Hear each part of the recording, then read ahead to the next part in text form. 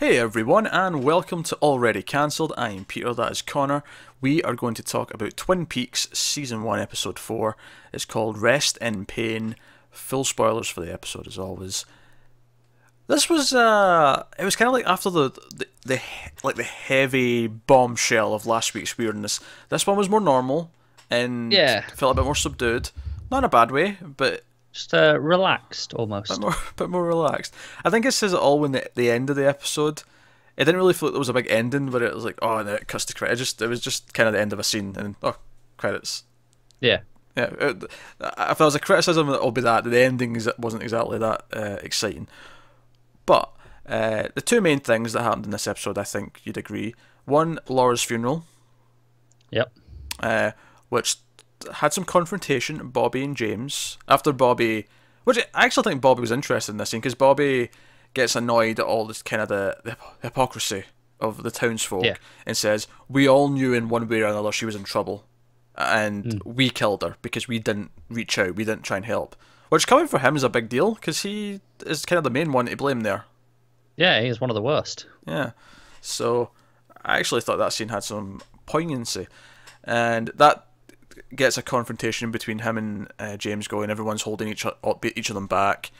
And then it turns wonderfully wacky as Laura's father throws himself onto the coffin, and then the contraption that lowers it up and down, lowers it into the grave, starts to malfunction because he's on top of it, and it keeps going up and down, which is...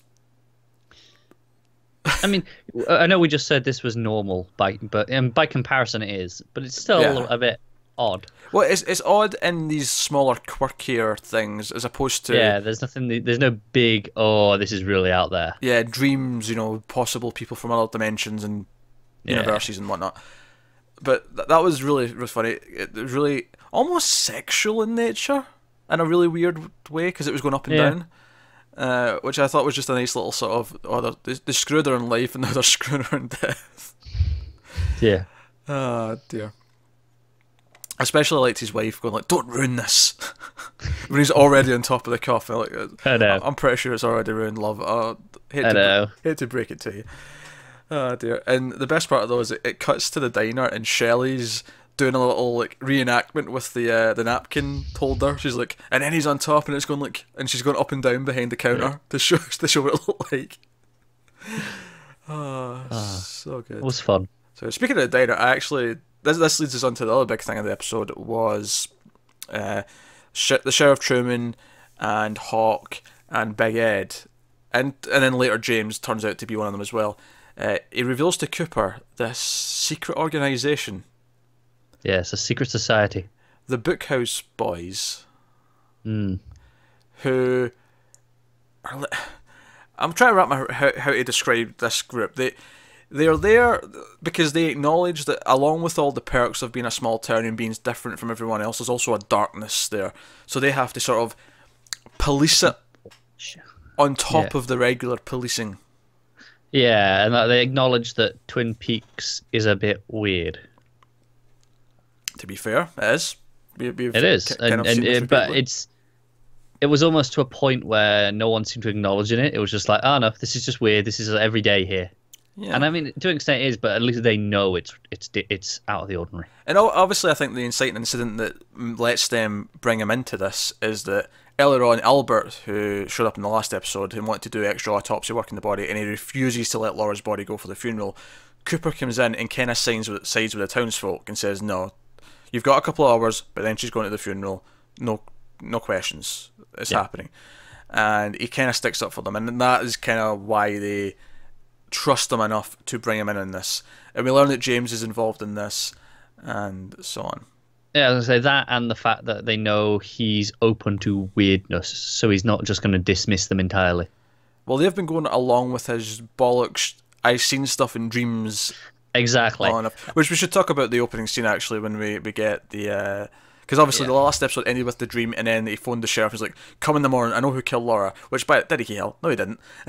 I know, this show would have been over a lot quicker otherwise. Yeah, they come over in the morning, and there's another good scene with Audrey. We find out she's the one who gave him the note under the door, which they didn't go to One-Eyed Jacks in this episode, by the way. We thought, oh, that'll be next episode. No, it isn't. No. I'm sure it's coming. We'll get to it. No Ben and Jerry. Although there's a lot about Ben, but no Jerry. No team up. What's Ben without Jerry? Ben? One flavour of ice cream. No one buys Ben and Jerry's for one flavour of ice cream. You get a mix of at least two. Yeah. Oh, two. You know what I mean? Too many ingredients. It's never just chocolate ice cream. It's chocolate and fudge. That's the thing. I was going through some of the flavors in my head. I was like, are there any that are just like, no, this is it? I think you can buy vanilla Ben and Jerry's. I think that does exist. The plainest I've seen is cookie dough, which is obviously vanilla with the chunks in it. I do like cookie dough. Cookie dough's nice. Yeah. We're going off topic here. We're talking about Ben and Jerry's. And she's and Cooper's like analysing the handwriting because he checks it. He's like, yes, there's a hint of lust here. And he talks about, better be careful. And it's almost like he's going along with the flirtation. And I'm like, she's in high school still, dude. You're an FBI agent. Like, come on. Come on. Yeah.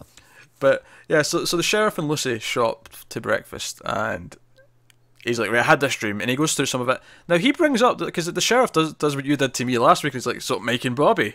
When he mentions that I'm making a Bob, he's like, no, different making Bob. But I don't know if that's just him misinterpreting it, because he's not going to jump to alternate universes and futures. Well, that's what I was like as well. It's like, I mean, maybe it is just, no, it is a different one, it's coincidence, but that feels like a big coincidence. Yeah. It kind of gave some more details about things that we didn't really see. Yeah. But there was that cool thing later when he heard from Albert, who did the full autopsy, and said he found these fibres, this and that. And he mentioned, she's been tied twice. The second time would have been like this. And it tied into the line chat in the dream about the arms bending back. Yeah. So, there's little seeds like that are fun stuff. Albert's a wonderful asshole still. He tries to get Sheriff Truman in trouble for the most obvious and slowest punch I have ever seen. Like, he pulls his arm back, and he's like, the whole time he's just like, yeah, I'm coming in. I'm gonna do it. I'm gonna do it. I swear. It's coming. Punch. That was how it went. I was exaggerating a bit, but it was clearly a bit slow, and he could have moved out of the way if he wanted to. Yeah, nitpick. But yeah. So and Hawk's looking for the one-armed man. No traces. And it just kind of brings up all the points that we kind of brought up from the dream as well last week. Yeah. On the last episode. So so he's introduced to this club, which, by the way, another funny moment of Sheriff Truman bets Big Ed that we don't actually know what the bet is at first. We just see them bet. He's like, "Nah, you'll figure it out." He's like, "Nah, he's not going to know." And he's like, "Oh, okay, I'll bet you the bill for what we're having here," because they're in the diner. And Cooper comes in. He's like, "Okay, how about we get you a slice of pie, Cooper?" And he's like, "Yeah, that'll be fine." And Norma comes up to serve them, and he looks at her, looks at Ed, and goes, "So how long have you been in love with Norma?" So good. It is good. Speaking of Ed, actually, his wife, they had a really awkward scene. Yeah. So apparently they had sex for the first time in a while the night before. Mm-hmm. And she's enthused about it. He is doing very little to hide the fact that he couldn't give a toss. He's not really subtle, is he? No, I mean, there's one side he kisses, and then there's standing like a tree as she tries to kiss you. Yeah, he's really being blatant. Yeah, but yeah, all builds up to the funeral. There's a lot of scenes with different characters before the funeral. Actually, Bobby has a scene with his dad again, and his dad very militaristic as always, and tries to talk to him about stuff, and it goes the same way that all their scenes have went so far. Yeah, I feel like a lot of this episode was more of the same, kind of just relaxing you back into it. Which is why I think it's not as in-depth to talk about. I don't know if we're going to go as long with this one, just because obviously we still have to talk about. So he goes to the Bookhouse Club building, where they actually meet, and we find that James and Ed aren't actually cops, especially James because he's still in high school. But they do this work for this club, and they take care of things. And they're investigating the drugs, which we know Leo's a part of. And they bring up in this episode that the main bartender, the owner of the bar that everyone goes to, the Bakers, and his brother are mulling it across. And we see that they've got this early warning system because the bartender's going up to the bar and this red light's flashing. and he phones Leo, and he's like, "Oh, there's something wrong. The light was on. Come and get me." And we see that Shelley has bought a gun for protection, because of course Leo's still a dick to her. I was just thinking, like, it's a very organised system that they've got there. It's very smart, actually. It is. And I'm wondering, is it just that they are drug runners, or is there something else? Are they a counter society? Maybe they are. I'm going all in on this. Yeah, which actually brings me back to another scene. Cooper and the sheriff go and meet with Leo and try to question him, and he's as much of a dick as humanly possible to them too. Yeah, but when Shelley puts the gun away, we see that she's still got the bloody shirt. She's got them in a hiding spot. So pieces are in play for later. Pieces are in play. Yeah. It's doing a really good job of just reminding you of, oh no, this is coming. We haven't forgotten. It will be relevant, but don't worry about it for now. Yeah, that's kind of what's happening. There's just all these little details being set up and reminded. Because it's funny how we barely had any scenes with Donna. I think the only time we see Donna in this episode's at the funeral, and I feel like she's been pretty consistently like a main character up until this point. Yeah. So obviously it's rotating through various characters, and we're not always seeing everyone at once, like the first couple. Yeah. Which is fine. That's a good way of doing it. We also see that Catherine is eavesdropping on Jocelyn and the sheriff when she's talking, and she's worried that maybe her husband wasn't. He was killed of a murder, not natural causes like it was suspected. Yeah. And she fears that she might be next. And the sheriff is like, "No, you're under my protection. As long as I'm here, nothing will happen to you." So on, so forth. Yeah. So. And she's doing something dodgy with the books. She's keeping 2 sets of books for the mill. Up to no good, I suspect. I mean, why else would you have 2 sets of books? Of course.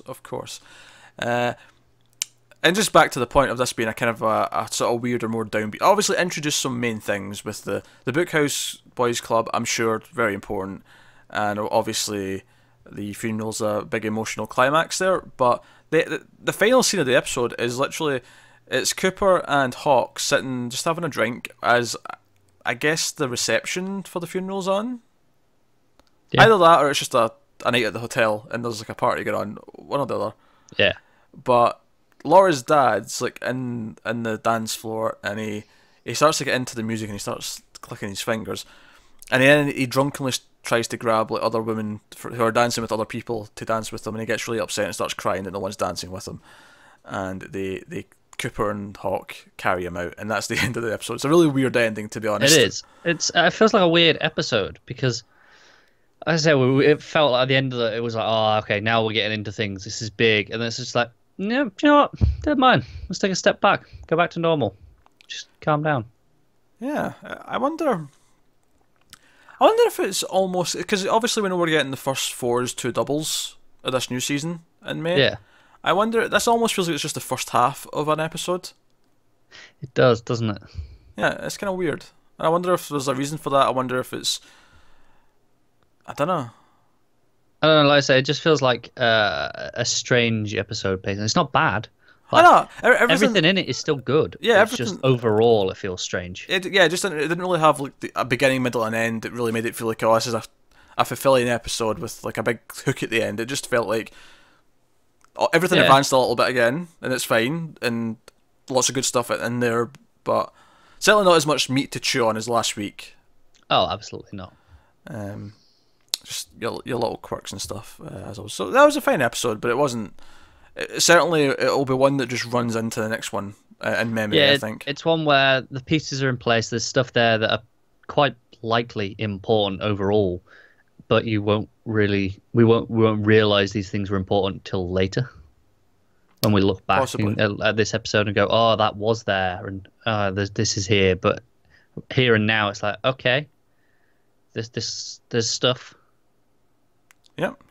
There was more Cooper talking to Diane on his tape recorder. There was more of everything. No donuts though. There was a lack of donuts, which is both good and bad because I didn't get hungry for donuts. Yeah.